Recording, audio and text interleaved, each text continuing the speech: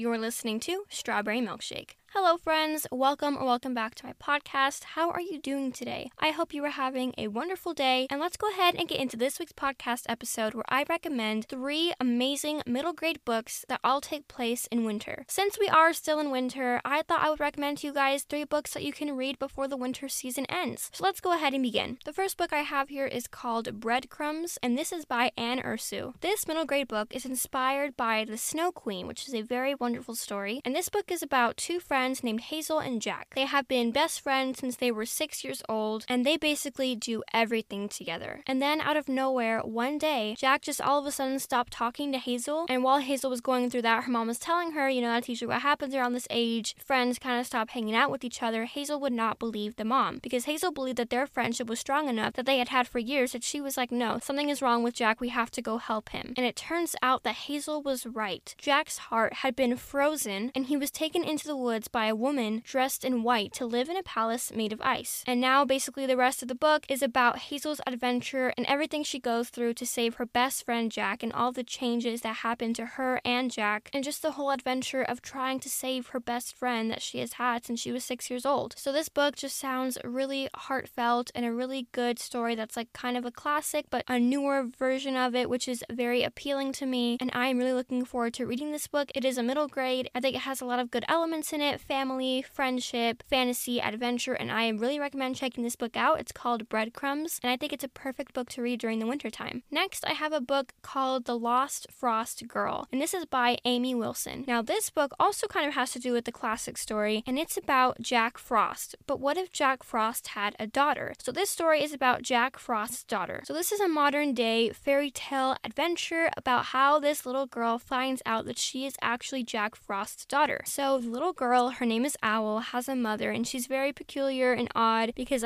she named her daughter Owl, so that has to come from somewhere, and she has never met her dad, so she doesn't really suspect anything about her dad. And Owl basically just comes to terms with knowing that her life is very normal, and kids look at her sometimes in weird ways, but she has come to realize that her life is normal just like everyone else. But then one day, Owl finds out that she is actually Jack Frost's daughter, and then the rest of the story is how Owl wants to meet her dad. She's never met her father before, so she goes on this crazy, fantastical adventure to get to meet her dad, Jack Frost. And then along the way, Owl decides to wonder if being Jack Frost's daughter means that she has winter powers of her own. So the whole story is about discovering that her father is Jack Frost, and then going on the adventure to find him, and then realizing how being Jack Frost's daughter affects her. So I think it's a really wonderful middle grade book about family, friendship, and the magic of embracing who you are meant to be, even if it's from your parents or whatever it may be, just coming to terms with who you are and embracing that part of you that's so special and different from everyone else. So I'm really looking forward to reading this book this season, and I do highly recommend it. This has really good ratings, and I've heard about this book a lot, so I am really excited to read it, and I really recommend it to you guys. And before we move on to the last book for this week's episode, a quick word from this week's sponsor.